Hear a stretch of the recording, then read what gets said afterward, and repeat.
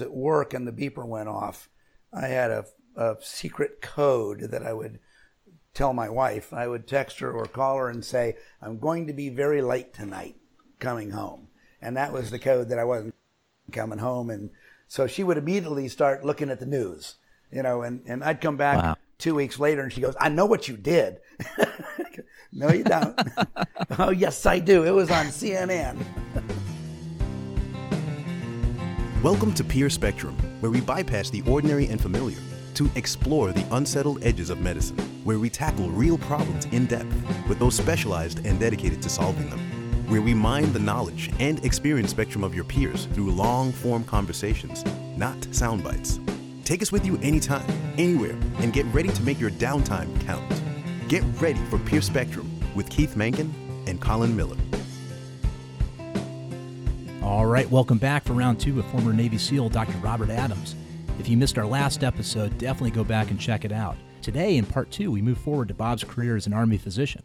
We're going to learn what it's like being a physician attached to the Army's elite counterterrorism and hostage rescue unit known as Delta Force, a unit so secretive that even family members of Delta operators are treated by separate physicians. Next, we'll move to post-invasion Iraq and Bob's early efforts to train and equip Iraqi physicians who, because of Saddam Hussein's onerous travel restrictions, were practicing medicine in a virtual time capsule, unchanged over the past 25 years. We'll discover a close call that nearly ended the lives of 700 Iraqi physicians in a terrorist plot uncovered just in the nick of time. It's an incredible conversation for part two of our series. With that said, let's get started. All right, everyone, welcome back. Today we have Bob Adams back with us, and we always say to our guests we'd love to have them back, and many of them we're going to have back. But, Bob, we had you back pretty quickly here. It's only been a little over 2 weeks, so welcome back quick. Happy to be back. I had a lot of fun last time. We did too, and as soon as we got off the line, Keith and I were talking about all the questions that we wanted to ask you and didn't get a chance to. And you and I talked later that night. We were kind of going through some of the technical issues of getting our files uploaded, and we said, hey, let's just continue this just in a couple weeks and get right back to part two here. So that's what we're going to do. And, Bob, there's so much more we want to talk about. And we spent a lot of time during our last episode on the actual training component of your time in the SEALs.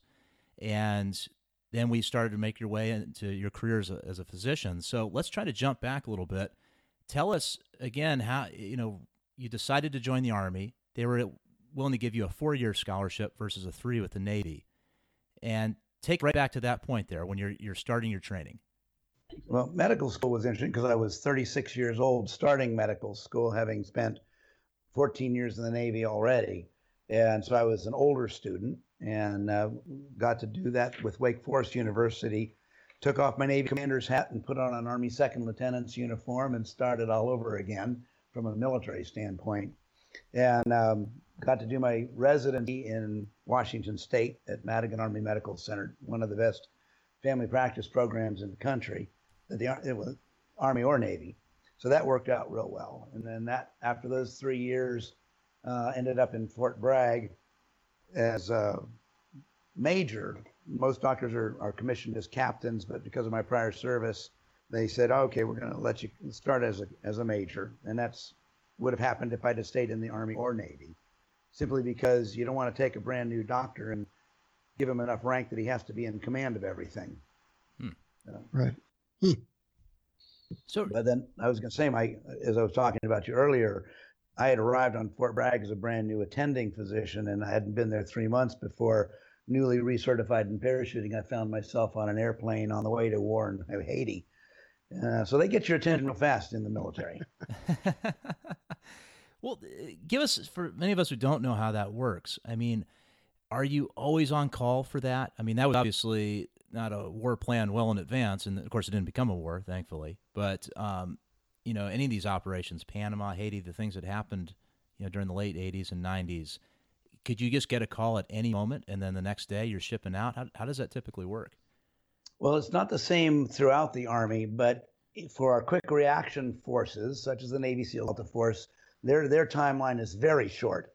They would get a phone call and be airborne in 4 to 6 hours. Wow. Whereas the 82nd Airborne Division has advertised and historically been able to perform a launch within 24 to 48 hours of an entire portion of a division.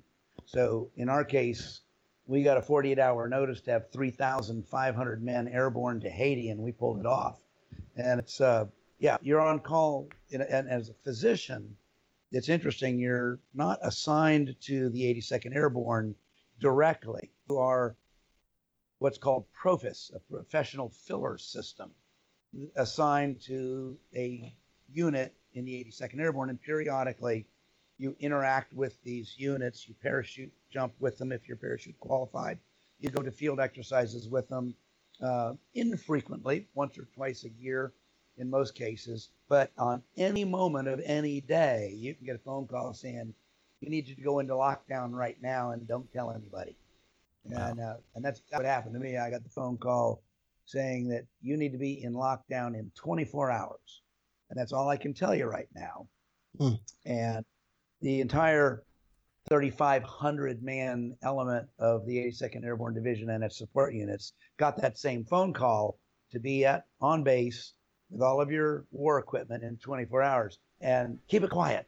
Well, that's a really cool idea until you realize that instantly every single dry cleaner in town was open all night, giving out these desert uniforms that had been in there in dry cleaning. And all of the Army surplus stores were open all night, selling flashlights and knives and stuff that people go, I just need this stuff.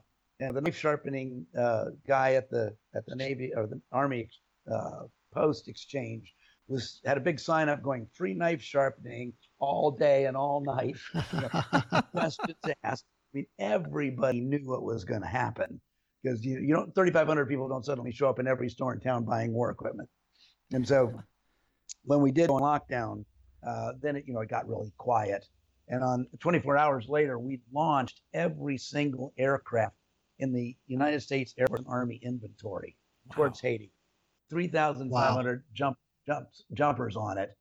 And my wife said the local news was standing on the hill outside of the locked up bases, watching these airplanes take off going, hi, I'm here in Fort Bragg, right outside of Pope Air Force Base. And we just watched our 83rd, 84th, 85th aircraft take off.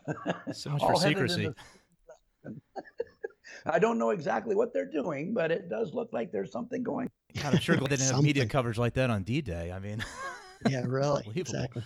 Different world today. Well, not to mention, too, I mean, at Womack Army Medical Center, this is a regular hospital. And you weren't just sitting around waiting for this call. You're seeing patients every day. You're a family physician there. So obviously the call had to go out that you're canceling appointments. I mean, people had to know that, the regular ordinary days were, coming to a stop. No, absolutely. As a matter of fact, we launched 14 doctors that day. And we have no notice, no warning, but it's a military system, and that's why we exist. When I actually was on call at a civilian hospital where I was moonlighting to cover internal medicine rounds for that weekend, and I called and left a message to the lady. I said, I'm sorry, I'm not going to be there this weekend. That's all I can tell you, and I don't know when I'm going to be back. I'll let you know when I do. And the woman who answered the phone the next day said she burst into tears. She knew exactly what was going on. Yeah. Wow. Yeah, short notice, and people know how to adjust. Wow.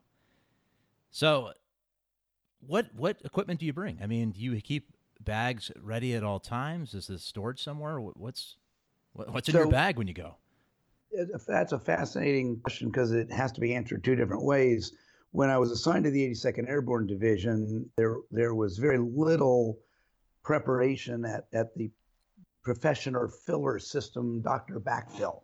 You would show up and would get with your medics and you'd find out who you had and what the mission was. And then you'd create your own backpack based on what your best guess as a doctor was. And this was really tough for the doctors who'd never been in the field before. So the medics had to help them a lot. And I would run into the pharmacy and go, I can't tell you anything, but I need drugs. And they'd go, yes, we understand. Take whatever you want. Wow. And you'd walk around picking up antibiotics and antiemetics and chest tubes and rubber gloves and you try to build your own setup the best you could. When I was done as a doctor with some prior military experience, my backpack that sat between my legs on this jump aircraft weighed 60 pounds, and it was the size of a trunk that you might imagine traveling with. Wow. And I had to jump out of an airplane with that attached to me. Did you have? But I want to finish answering that question by saying, when I was with Delta, everything was preloaded, pre-made, because we had a 4-hour launch window. Right. So not only did I have all my medical equipment preset and all of my medicines regularly redone and immunizations set aside, I had weapons and I had ammunition preloaded so that I could walk in the door, throw it on my back, and get on an airplane. Did you know how many men you'd be covering when you took off for this kind of thing? Well, going back to the 82nd Airborne, yes, because as soon as you arrive and going to lockdown, they brief the mission and the forces. So we knew that 3,500 men, and I also knew for the Haiti invasion, we were jumping onto a cement airway that was loaded with obstacles bad guys had put in place. And I'm looking at my backpack going, I don't have enough chest tubes and splints in this backpack just to cover the jump injuries. So heaven forbid they start shooting at us. Right. All right, so let's take a step here. You mentioned Delta, and that's something we were pretty curious about. So I just read a book this past week, and there's a lot in it that we certainly can't go into in the scope of our conversation today. But our listeners an idea of what's involved here. Start with the Joint Special Operations Command and tell us what that is, and then how were you first approached to work with a particular group there? Well, for me, it's kind of a fun story because in the Army and all the military services, you can wear any qualification badge from another service on your uniform. So I showed up on Fort Bragg in an Army uniform wearing a great big gold eagle on my uniform that indicated I'd been a Navy SEAL. And word got out real fast that there was a doctor in town that used to be a Navy SEAL. And I hadn't been there a month before I got a knock on the door from people from Delta Force saying, so that thing on your uniform, is that real? Yes. Would you like to come play with us? And I said, no. I'm a brand new doctor. I've only finished residency. I haven't delivered enough babies yet. I've got a lot of patients to see. And besides, I've kind of done that, what you guys do. Let me be a doctor. And then they left by saying, well, would you consider it in the future? And I said, check back with me in a couple of years. And almost 2 years to the day, knock, knock, knock.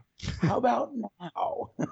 And I said, well, yeah, now's a good time. I've done what I wanted to do as a doctor. Let's go play.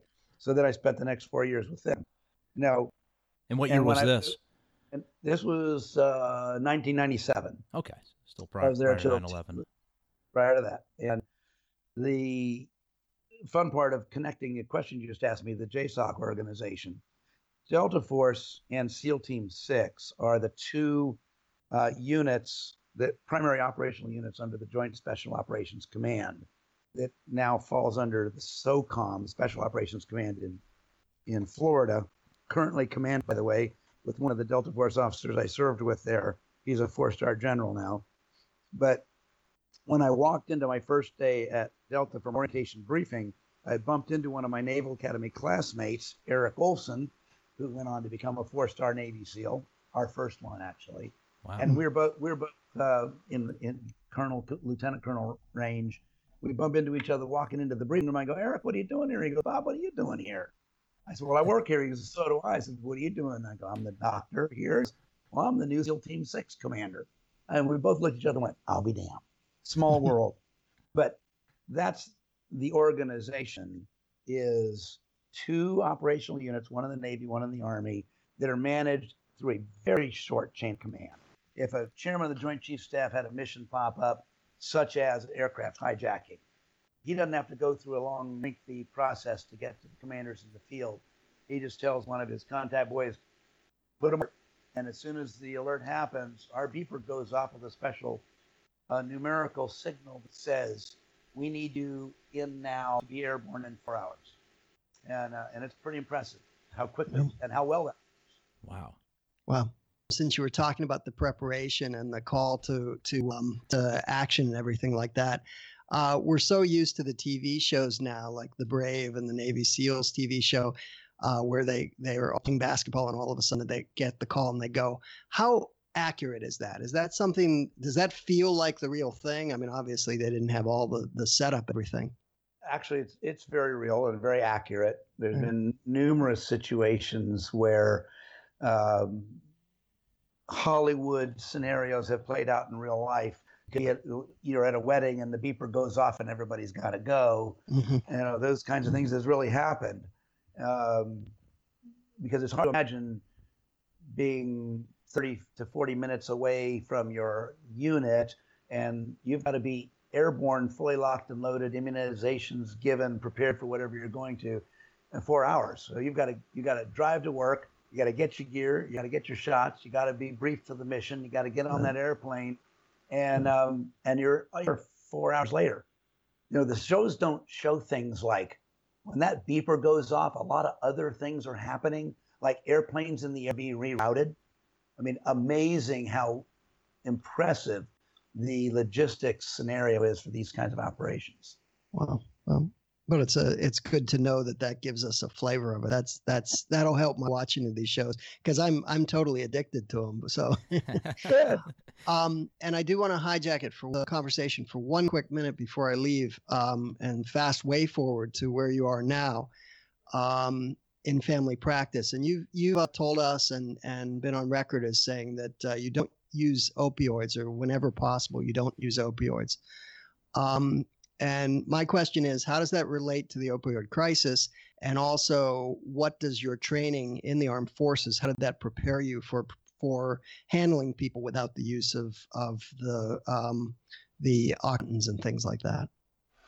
Wow, that's a fascinating question, because it roars me back to issuing morphine injectables to all my medics, both when we tried to invade Haiti and when we actually went forward into Iraq. I was able to train my medics in the administration of injectable morphine, among other things, and issue the doctors opioids that were key and essential for managing combat wounded. Right. One of the stories we might talk about today was one of my wartime multiple gunshot wound injuries requiring incredible amounts of morphine. So in the military scenario, wartime opioid use is necessary and essential. The same restrictions apply in the civilian world. We try to avoid it desperately because there is a tremendous amount of drug use and drug abuse in family members, both officer and enlisted, in the military like there is in the civilian world. So we have to be very, very careful about the use and misuse of opioids. I'm actually very pleased that North Carolina has recently passed a law seriously limiting my ability to write opioids, because now I can look at my patients who are begging and pleading and cajoling and say, no, it's against the law, I can't do it. Right. Yeah. Yeah, I could have used that. There's no question, at least to stop the begging and the pleading. Yes. Are there specific coping skills to deal with pain that you learned, or that they teach you, or that you develop in the course of like the Navy SEAL training or working with Delta Force that you find helpful in a family practice? No, not the way you asked that question. Okay. I think we had spoken earlier about some of the incredible abilities of the special operators that I have seen, and ability to endure pain. Right. We talked briefly about a man who had a grenade go off in his hand and blow his hand away, and he's sitting there talking about it, going, Doc, I really hope you can save the hand. And so the nurses are going, who are these people and how can they do that? The types of training that people through, not doctors, do make certain populations much better able to handle pain. I've, in the civilian world, had the most difficult time, as you have in your own medical past, helping even my little old ladies who are begging for oxycodone to understand that it's really not the pain you're fighting, it's the addiction. Mm-hmm. Yeah. And one final question, and then we'll get back on track. I worked with one of my partners was some form of special forces. He didn't really like to talk about it.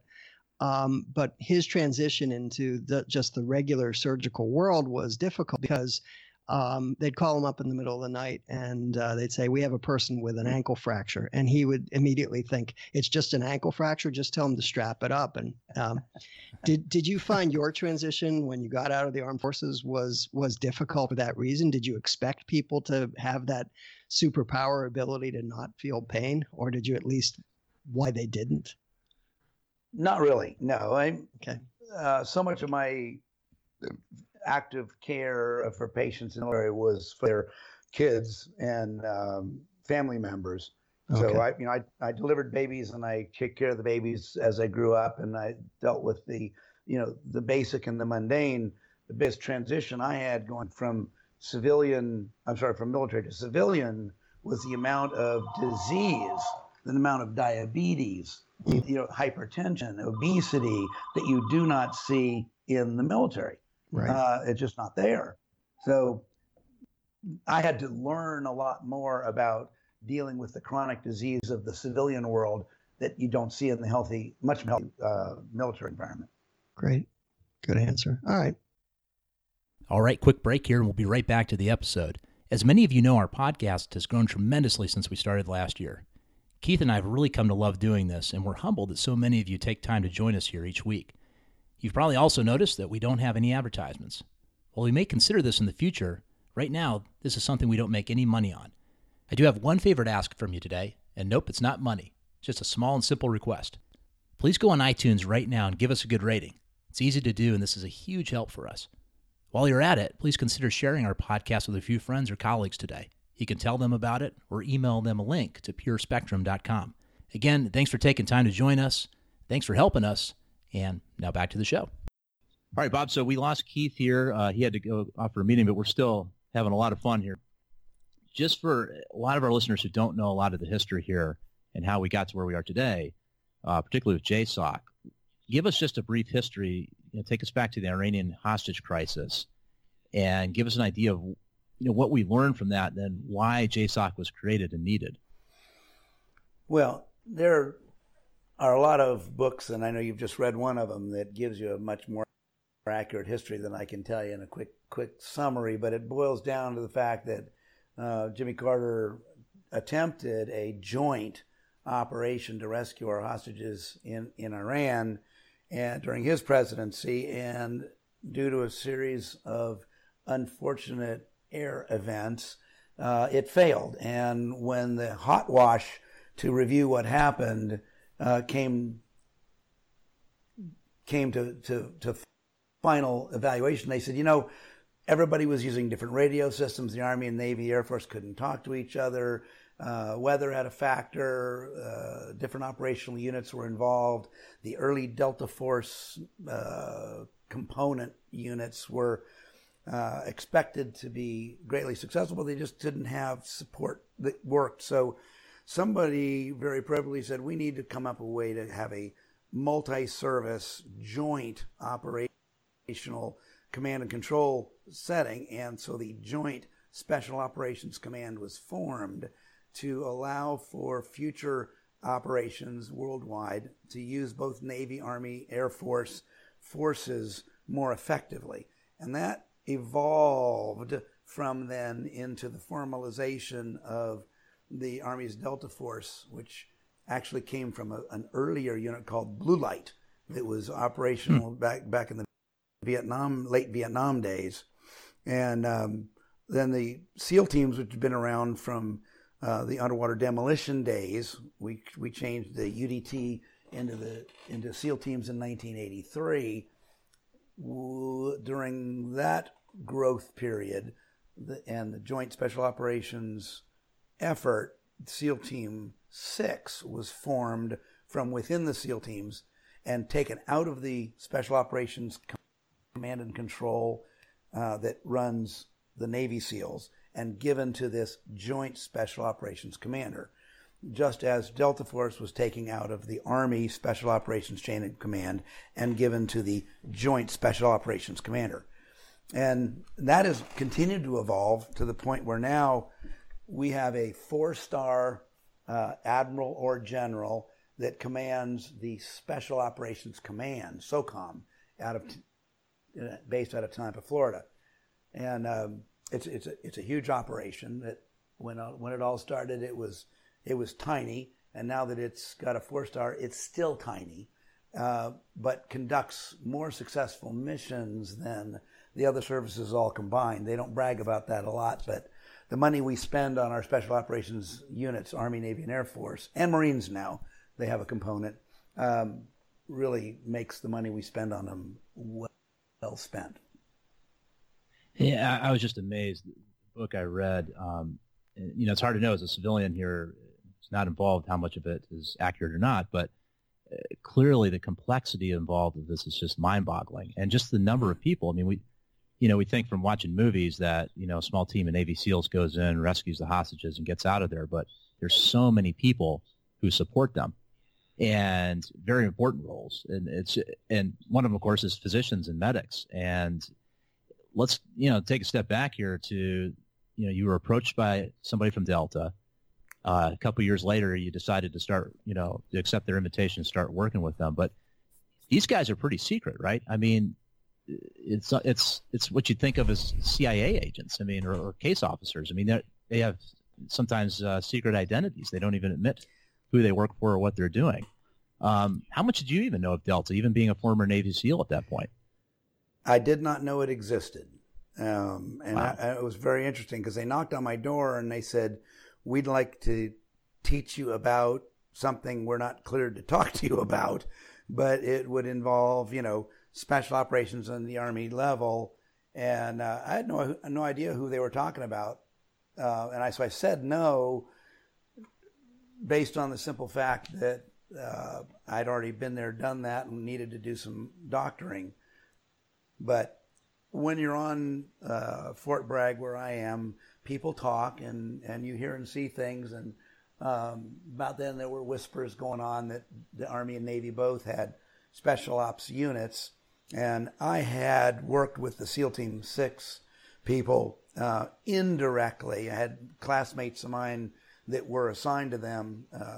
As I mentioned in my book, 6 Days of Impossible, that we talked about last time, that I had 11 classmates, and of those 11, 8 remained on active duty, and of those 8, 6 were assigned to SEAL Team 6, which is a special honor, and they would talk to me, and I would get to go visit them and learn what they do.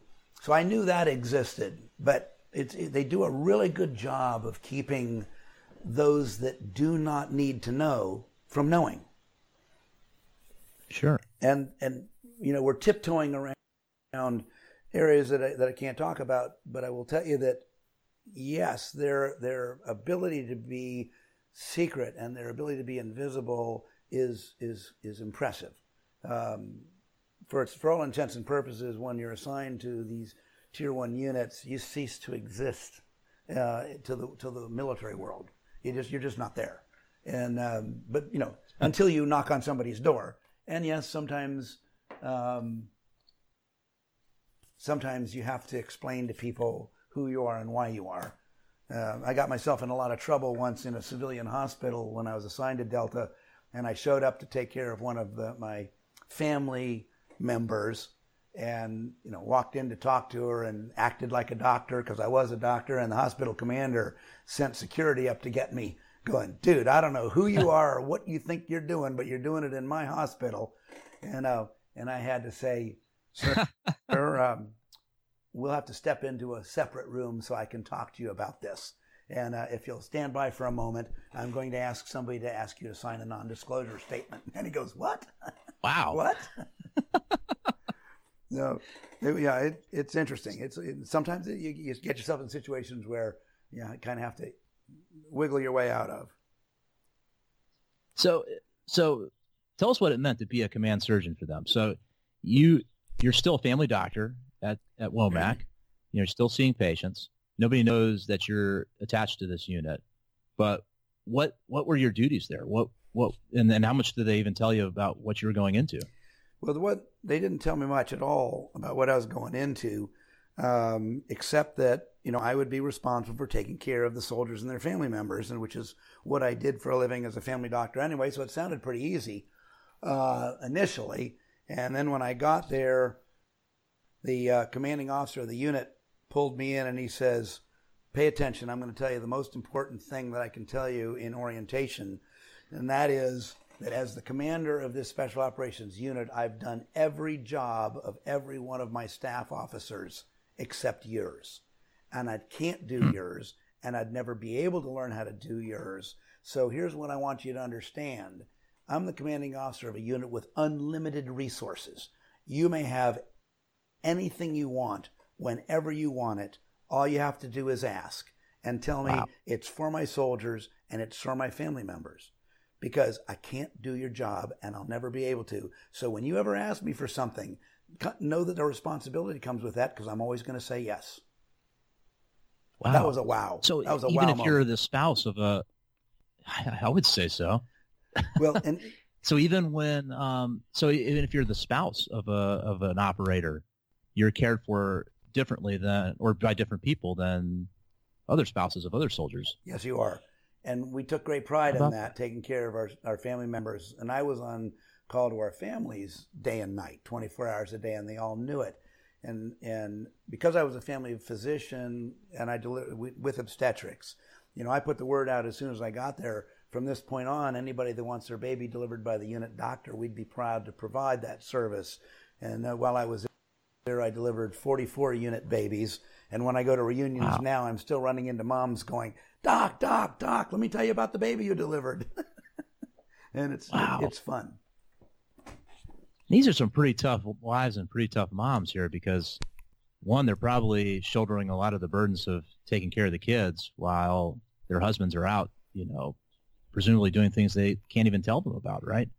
Yes, absolutely. But that same description applies to any wife of any military member. I don't believe that the sacrifices we ask our family members to make for a destroyer man who goes out to sea for 6 months is any less than the special operations soldier who goes away multiple times for shorter periods.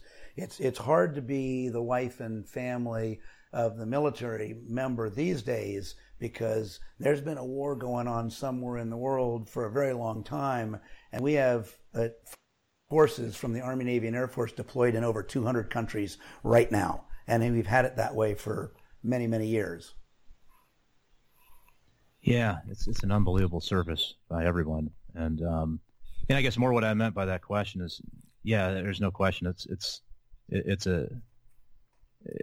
an amazing thing, what the families go through. But for these operators, could they even tell their families what continent they're going to, or was it just I'm being deployed and that's it? No, absolutely not. And oftentimes when you get the alert, you don't know either, and you won't know until you show up in your lockdown scenario. So if I was at work and the beeper went off, I had a secret code that I would tell my wife. I would text her or call her and say, I'm going to be very late tonight coming home. And that was the code that I wasn't coming home. And so she would immediately start looking at the news, and I'd come back 2 weeks later and she goes, I know what you did. No, you don't.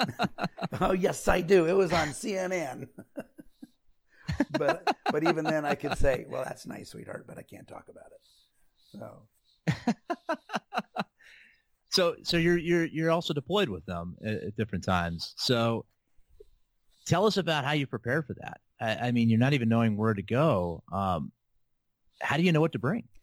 Well, I think that's probably the scariest part as a physician.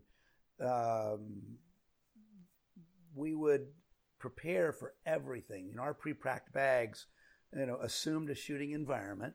So we'd have to have acute trauma, and I had something called an 18 Delta medic assigned to me. That's the highest level of trained medic that the United States Army has, and the Navy sends its medics that are in Special Operations Unit to the 18 Delta training, and it's 6 months of heavy training in combat casualty management. A tremendous entity, and these guys are very capable of delivering babies and doing surgeries and putting in airways and the kind of things that I would expect very few doctors to be competent at doing. But it puts us in a position of being able to forward deploy my medics through the door.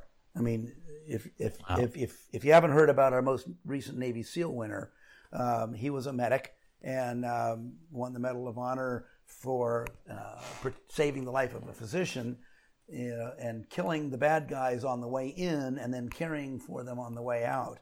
And because he was a hostage, right? The physician. The physician was a hostage, and it was a successful rescue mission that he literally covered the doctor's body with his own while he was shooting the bad guys, and then administering first aid to his own unit members to get him out. Amazing story, but those are they have these capabilities. And as the physician, my biggest issue before we go in those brief hours before we launch was to say, okay, what part of the world is it? What immunizations do I need to give? Are we going to be exposed to nuclear, biological, or chemical environments? And then pack accordingly. Wow. It's just unbelievable. And I'm sure it is for a lot of our listeners just thinking about that. I mean, they think of all they do to prepare for their day with a lot of resources. And you had, well, you're told unlimited resources, but it doesn't mean you could bring everything everywhere. It's just amazing. And I'm also thinking, these guys train pretty hard. You must have seen a lot of training injuries. And I know we actually talked about one of these offline. What kinds of injuries did you see? And then how were those treated? Because some of them would show up at the hospital and no one else could really know who they were. Well, the two that I briefly mentioned earlier was both fascinating to me. One was the man I mentioned earlier who was holding a flashbang grenade, and it malfunctioned and blew his hand with high heat to just bones and flesh. Another one was a man who was rappelling, fell down 3 stories when his rappelling device failed, and busted every bone in his foot. And the way those stories connect is the man with the bones busted in his foot had to have wires pinned through each of all 10 toes and metatarsal bones to line them back up again. And of course, that means the wires pass through the cartilage of every joint. And the orthopedic surgeon said, this man will never walk again without pain, much less run. So I went to the commanding officer of Delta at the time and I said, sir, I got to tell you what the orthopedic surgeon told me. I don't think your boy is going to be able to run again. And he just smiled and looked at me and said, then, Doc, you don't know our men very well. And sure enough, 6 months later, that man was running. I'm sure he had pain, but he kept going. It's unbelievable what these guys could do. Similar with the poor man who had his hand literally cauterized off of his forearm. When I walk into the emergency room, he's going, hey, Doc, here's what happened. Flashbang went off. And, I don't see much tissue left, but we recovered everything we found on site. And he's giving me this, medical rundown because we trained everybody in medicine. And he goes, do you think you can save my hand? And the nurses look at me going, who is this guy? Why isn't he screaming in pain? And I said, trust me, he's in pain. But these are just different types of people.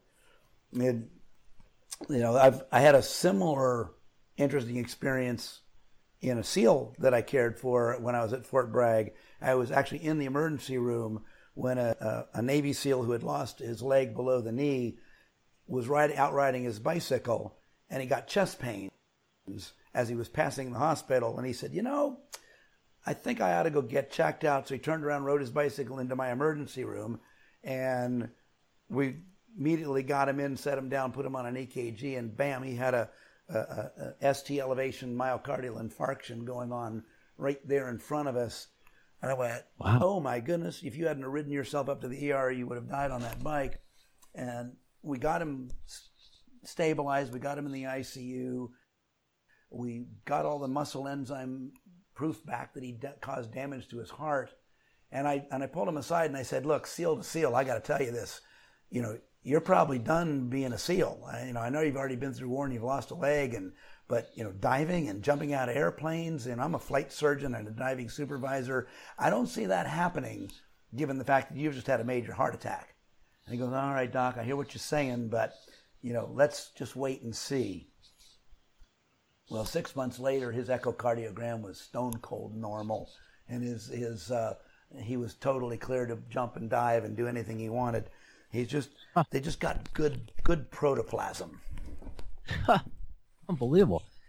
Well, we had a flight surgeon on last year at one of our episodes, and he talked a lot about how difficult it is to give bad news to somebody that they can't fly anymore. And that was unfortunately part of his job. When you had to give one of these guys news like that, I'm sure they didn't take it well and probably argued. I mean, what was the process? Was it just your word and that was the final word, or could they appeal it?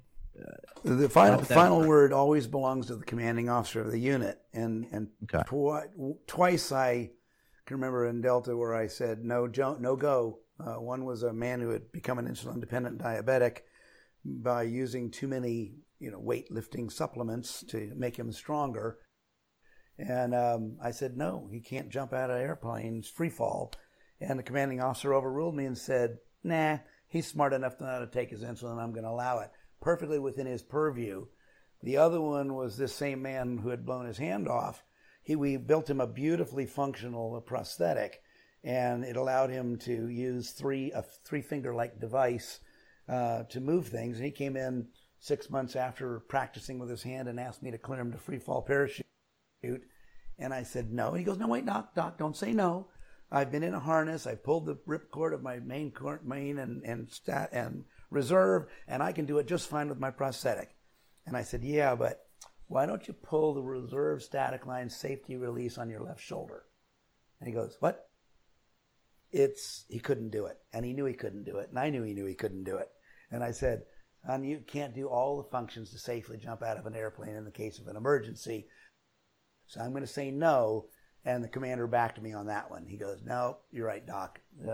And I'm glad you knew how to pre-fall parachute, because it made it easier for me to say no intelligently.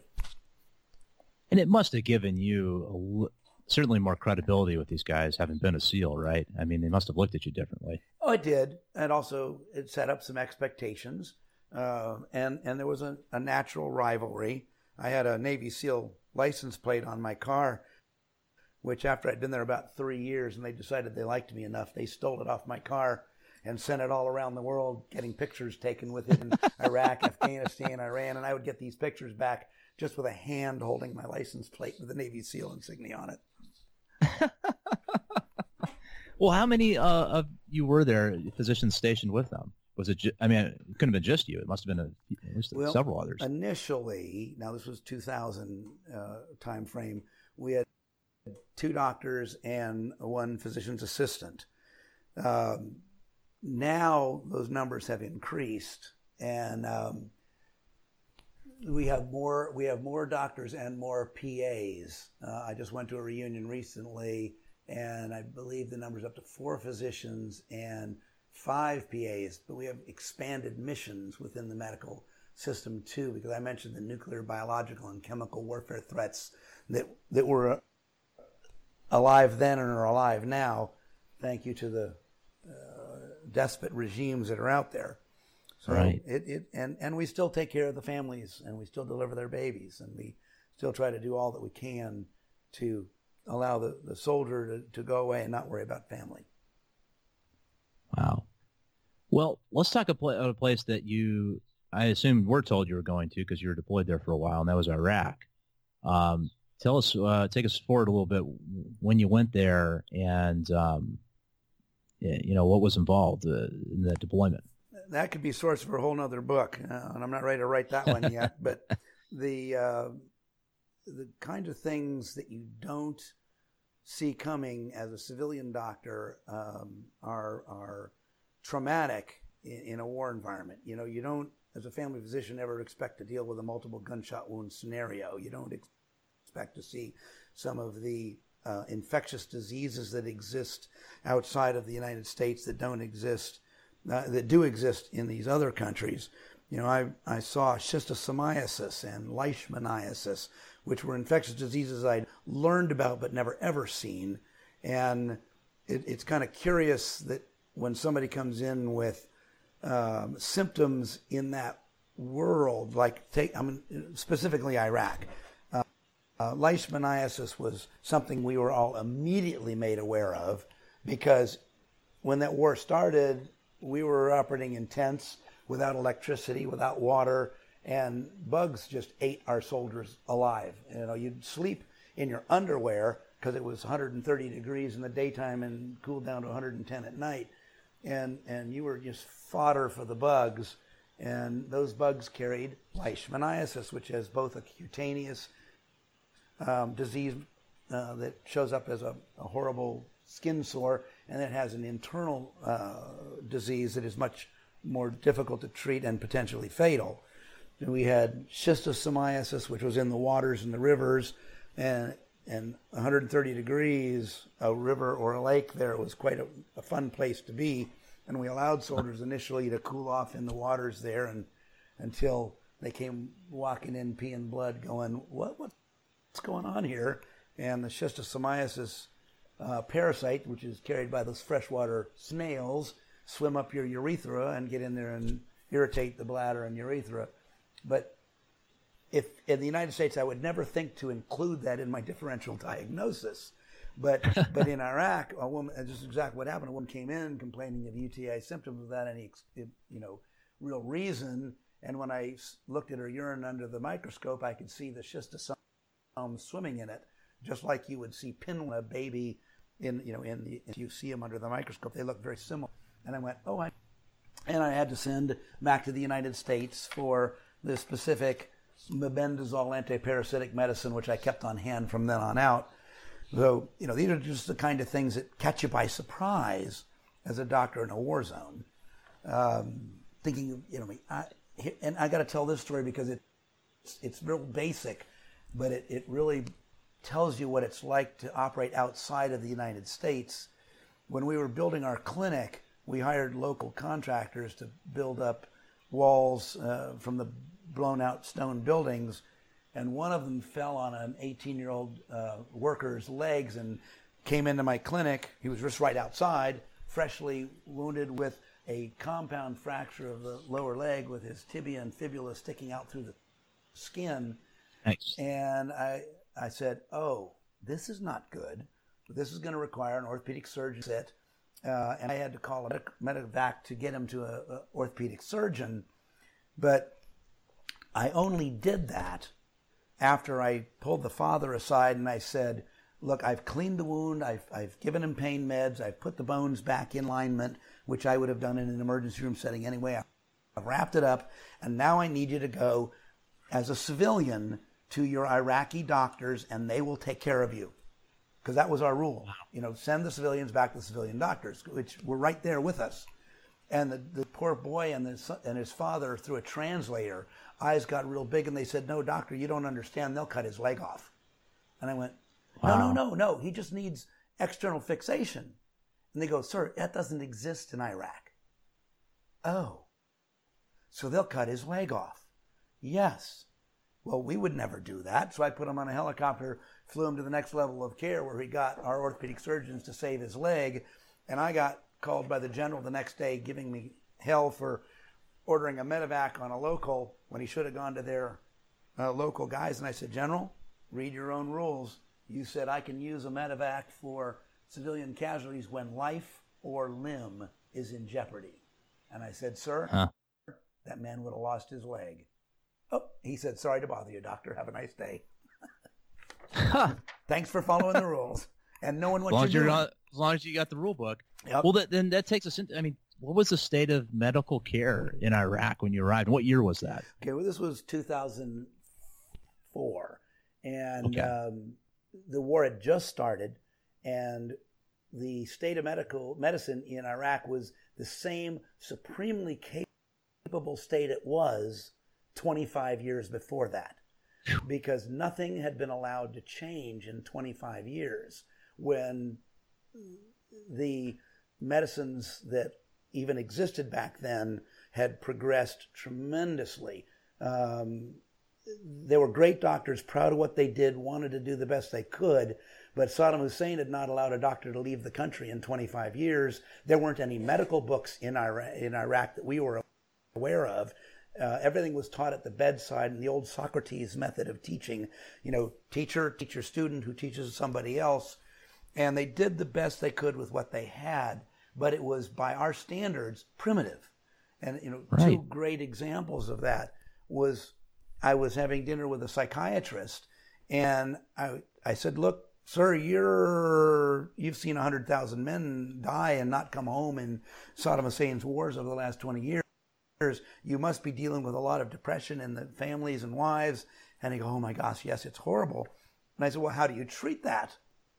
Do you use Prozac? And he goes, I don't know what Prozac is. And I told him about SSRIs. He goes, I think I heard about that 20 years ago, but it's not in our country. I said, so what do you do? And he says, well, we use Haldol. And that caught me totally by surprise, because Haldol is an antipsychotic used for psychotic hallucinatory situations in ICUs. And you sort of, that doesn't work, does it? And he goes, no, it doesn't, but it does make the symptoms a little bit better. Well, and to make the long story short, I told him about the SSRIs and how they worked and how they made depression better. And his next question was, can I please have some for my wife? And we hooked her up and she got better. The other interesting conversation, when I'm talking to one of their very most capable doctors, a cardiothoracic surgeon who operates on chests and hearts with the way they did it 25 years ago, was asking me about one of his biggest nightmares, which was asthma in the emergency room. And he came to me and said, how do you treat asthma? Because we're not having good luck here in Iraq. And I told him, we use albuterol inhalers and we use steroids. And he goes, but no, that's not right. I said, well, what do you do? And he said, well, I use IV theophylline. And I went, oh, sir, 20 years ago we discovered that was killing people, and we don't do that anymore. It did work a little back then, but it's too dangerous. And so I was able to help him take the next step forward and learn our next level of care, which we immediately gave him and immediately implemented. So that was a big part of your job too, was helping these guys almost as a mentor, right? Well, I have not told you this yet, but the most important thing I have ever done, probably in my life as a doctor, occurred in 2004 when I was there. I got invited to Baghdad from bad guy country, Habbaniyah, where I was stationed, to receive a $250,000 grant from the U.S. Agency for International Development and hold a 4-day conference for all of the doctors in Iraq and teach them what had changed in the previous 25 years. It was the wow moment of my life. It was scary. It was dangerous. We pulled it off in the middle of a shooting war, but we had 700 doctors from around Iraq come into Baghdad under our safety and protection. And I flew in 32 doctors from around the country, United States and Great Britain, across every medical specialty. And we taught them in 4 days what had changed we introduced them in 4 days what had changed in medicine across all the specialties. And we recorded it all, and we put it on CDs, and we gave it to every doctor. And I was told that by a week after that conference, there were 10,000 copies of that CD in every hand of every doctor in Iraq. Wow. Major achievement, tremendous. And I gotta say, the doctors that were at that conference who had not been allowed to leave the country and who wanted to help their patients would come up to me and my staff just hugging us and crying openly, going, thank you, America, for what you've done for us in these 4 days. It still chokes me up to think about it. And they were so grateful. And I still am in contact with those doctors from Iraq, many of whom have found their way to the United States and gotten some additional training now that freedom of travel and freedom of education exists in that country. And I still get about every 6 months thank you emails from the doctors whose lives we changed by invading that country. That's extraordinary. Yes. I mean, I'm trying to imagine what it'd be like in their shoes. It's almost like waking up from a coma and finding out the entire world's changed around you. And yeah, I'm actually looking at the map right now, just trying to, remind myself. I mean, Jordan, borders it on the west. Syria, of course, would probably be in the same spot. A little more primitive with their medical care at that time. but there was no smartphones then. They were only just starting to come in, probably no internet. So there really wasn't a way for these guys to communicate with anyone else, even their neighbors, right? Correct. But you bring up another interesting point. As soon as we had stabilized Baghdad and the outlying countries, internet became available and cell phones became available to that population. And many of them had money stuffed in their mattresses. I mean that literally, because there was no place to spend it until trade had been reopened. And we saw satellite dishes and phone connections popping up on the roof of every single house as fast as they could put them up. And doctors suddenly had access to the rest of the world and didn't need our CD we produced to teach them about the changes in medicine. They could go and research it themselves. And it was fun to watch. It was fascinating to see how quickly change happened. Oh, it had to have been. And when the invasion happened, I mean, what was the system like? Was it a government health system? Were they employees of the government? Was it private practices? I mean, what did it look like? And that's something that a lot of people don't know or even appreciate. Iraq gives its medical education to anybody that wants to be a doctor for free, if they qualify. And they go through their medical school paid for by the state. And in exchange for that free education, you are required to serve as a physician for 13 years in outlying clinics taking care of the population. And you've got 4 years of med school and 1 year as an intern. And then you're launched out into the civilian population to take care of them for 13 years. After that time, you can come back and apply to be a specialist, to get your thoracic surgery or your family practice or your pediatrics training. But in those 13 years, while you're doing your indentured servitude, your salary from the state was $100 a month. And that meant you had enough maybe to feed yourself, but you had to live with your parents during that time. And I asked doctor after doctor across the specialties, why did you choose to do this? Why did you accept a job that would make you $100 a year for the next 13 years? And the answer impressed me because it was the same at every level I talked to people there. They all said the same thing. I did it to take care of my people.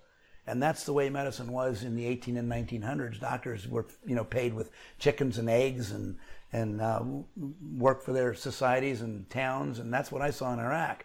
And it's still, as I'm talking to the doctors that I know today, it's still a major focus of why people serve their people in the Middle East. And Iraq has rapidly come up in its capabilities to where it's almost as good as Jordan, which became the premier country for medical care after Iraq went downhill. So besides that, what an amazing group of people to be able to work with. I mean, it's just, yeah. I mean, it's Keith and I were talking about this separately. We're looking at another upcoming episode about the gap of trust between physicians and patients in the United States. But I imagine that people in Iraq really did appreciate these physicians and knew their dedication. Well, they did, but they also knew their limitations. Like they knew that they would cut his leg off because that's all they could do, and they knew that their children's diseases shouldn't be treated, by the local guy in the local outlying clinic, and it would often have to bring them to Baghdad for specialty care. And I had women in the early part of the war tried to hand me their children to take back to the United States. Just please take my child. They're not safe here, and that's sad. But I want to throw this story at you too. There was in those early years there was a trust between the doctors because some of the doctors were Sunni and some were Shiite and some were good guys and some were bad guys as far as the United States had dealt with this scenario. I had one situation in the day before my conference was to start in Baghdad with 700 doctors coming from all around the country, which we had advertised across Iraq on this new internet thing that they were all learning about. I got a phone call from Jordan by a doctor that said, I was coming to your conference to present, medical equipment that I sell here in Jordan, but I can't come now because my brother, the doctor who works for the other side of the team of the war, tells me they're going to blow up your conference. Huh. I went, sorry, excuse me, what? Yeah, there's going to be a bomb placed in your conference site, and they're going to blow them all up. And what a great target you have given them and advertised on the internet for them. I went, oh my God, what do I do now? And I ended up having to go to the general in charge of that area, and I said, sir, we got to move the conference. There's going to be a bomb in it. And bless his heart, he, in 24 hours, assigned me a Marine brigade, a platoon, and buses and security forces, and we moved the entire conference from Baghdad, downtown Bad Guy, accessible to inside the green zone that we were protecting. And they all arrived at the original place to be bussed into our place. Dogs went in and found the bomb. And I'm alive today because a good doctor decided to turn in his brother, the bad doctor. Unbelievable. So there really was. Wow. Yeah, it was there. And I got a 24-hour notice. And we ended up, the conference went on without a hitch, and the bomb was disarmed. And phew, there but the grace of God. Oh, I wasn't expecting that, Bob. Yeah, I know. Wow. Neither was I. I still have the email he sent me. I look at it periodically and go, wow, thank you for that email. Well, besides your bravery going, is bravery on the part of all these physicians to travel across the country in a war zone to make it too. I mean, that just shows again how dedicated these people were. Absolutely. When I say all guys, I mean, I'm assuming there weren't any women physicians, unless I'm wrong. Oh, excellent point. There were not any women physicians in Iraq in 2003, but there were Iraqi women physicians that had trained outside of Iraq, that had escaped prior to 2003, and they had been trained in England mostly. And as soon as we got security in Iraq, they returned immediately, and Iraq as a country was thrilled to see their women physicians come back to their own home countries and build that new level of women's awareness that it could be done. What was interesting when you talk about women in medicine is there were 0 nurses in the medical system in Iraq ever, and they were totally unfamiliar with that concept, because even when they were a wonderful and great and rich country, if you went into the hospital, your family had to take care of you. Your family fed you. Your family changed your dressings. The doctors did the IVs. There was no such thing as a nursing system. And that's one of the things we introduced to the country in 2003 and 4, and it's there and operational now. But I had the hospitals were primitive. The equipment was old and primitive. And we would go in and as U.S. doctors, used to the kind of care and equipment we had, and just be aghast at what these doctors had to use to make the best of what they had. So whole new books and stories could be written on the system that was and the transition that is, and it's hard to even get people to understand. But I want to repeat this. The people of Iraq that I've dealt with and the doctors that we freed consistently say, thank you, America. Yeah. Wow. Unbelievable. So, yeah, I think you do need to put that on your list of to-dos for the next few years. It would, I'm sure, it would cover an entire book, maybe two. So at this point, you're not attached to Delta anymore when you're in Iraq, right? That's correct. Yeah, I finished my tour with Delta in 2000, and then in 2003, that's when I got that knock on the door. Would you like to come with us from the 82nd Airborne? And so at the time, I was a full bird colonel, so I found myself in Iraq as the senior physician, but I had asked to be allowed to stay at the operational doctor level, and so mostly because I had the rank to let me get away with it, I was able to build one of the first operational clinics in the town of Habanilla, where most of the area clearing operations with bad guys were. So that was my next question. I mean, what was, I say the word typical day because there probably wasn't, but were you building clinics? Were you in the green zone? Were you working in Iraqi hospitals? I mean, where was most of your time spent? Well, until I got called to Baghdad, the first few months were, we just took over an old bombed out clay stone building and put a but put windows on it and doors on it and cleaned 6 inches of dust off the floor and brought in equipment and built a clinic from scratch and set up an ER and a trauma care center and brought in tents and brought in electricity through generators and brought in water with water buffaloes. And it was a fascinating process because the first month we didn't have any of that. And so we could only operate during daylight hours or, with headlamps at night in stifling heat. But we ended up building up and developing it into a fairly capable clinic system. And we had it spread around because there were a lot of we had aviation units in the area. We had command and control units in the area. We had the operators out in the field. And so I'd have PAs and nurse practitioners forward deployed to the operational clinics, and then we became sort of their clearinghouse for the more complicated stuff. And we built. And these are just for U.S. soldiers, right? These are not these are Iraqi just for U.S. soldiers.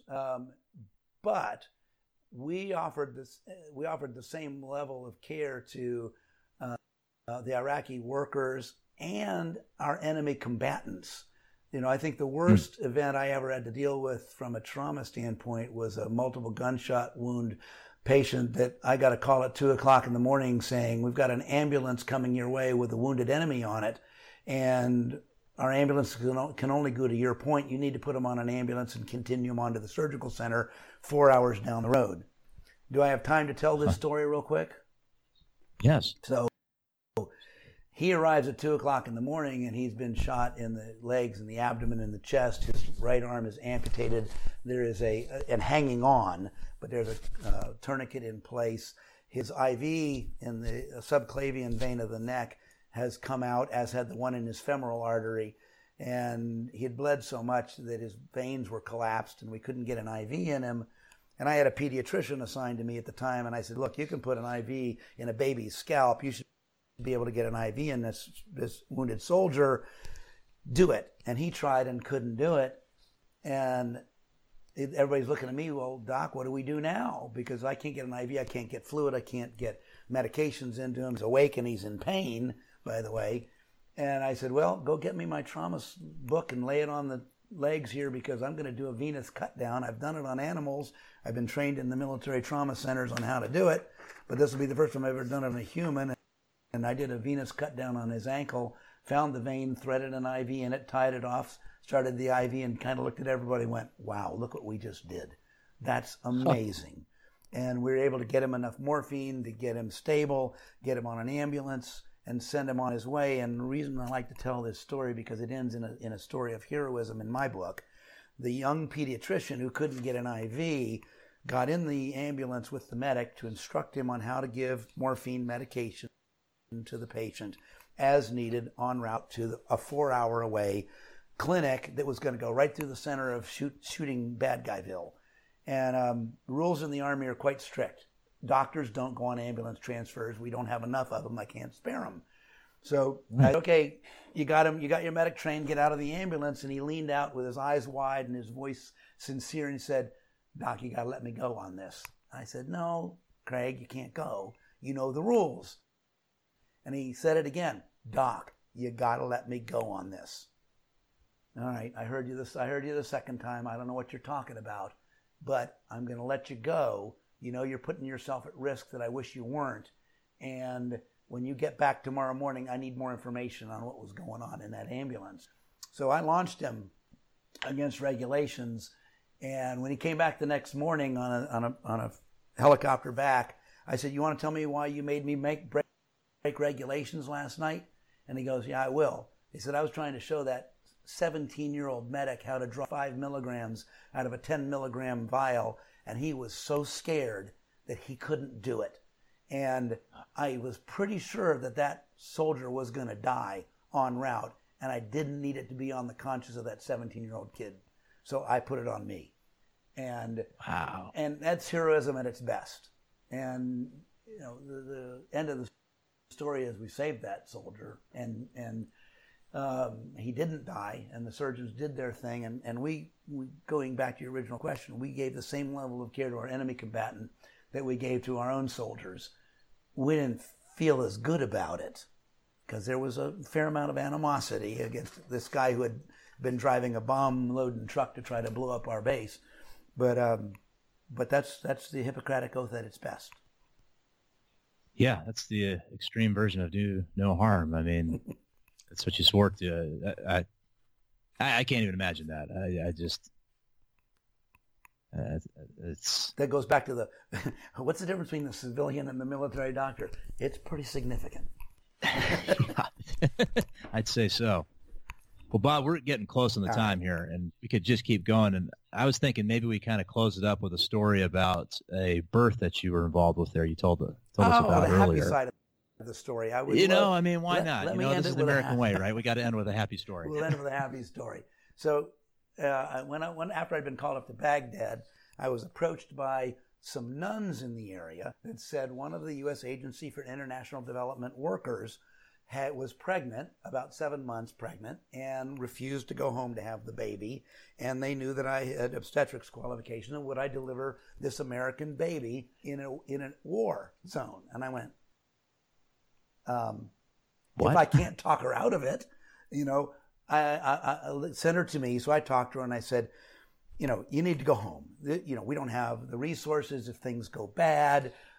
Yes, I could do a C-section, but I don't have, neonatal care for your baby. And she says, well, I'm not going home, so will you deliver my baby? I went, yes, ma'am, I will. So I went to the hospital commander. We had taken over Saddam Hussein's hospital, Green Zone, and it was very capable. And she happened to be an OBGYN doctor and was partly upset that I didn't ask her to do it. But mostly upset about the obvious liability and risks that this woman was taking on herself. And so she said, no, you can't use my hospital. So I said, ma'am, colonel to colonel, we got to talk about this. You got to let me do it. She doesn't have anybody else to go. Well, she's a civilian. She's not eligible care. Those are the regulations. End of discussion.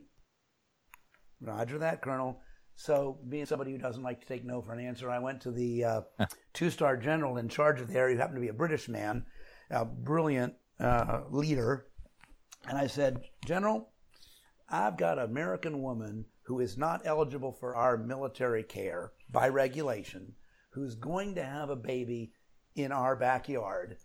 And I would like to deliver that baby in our fully capable hospital.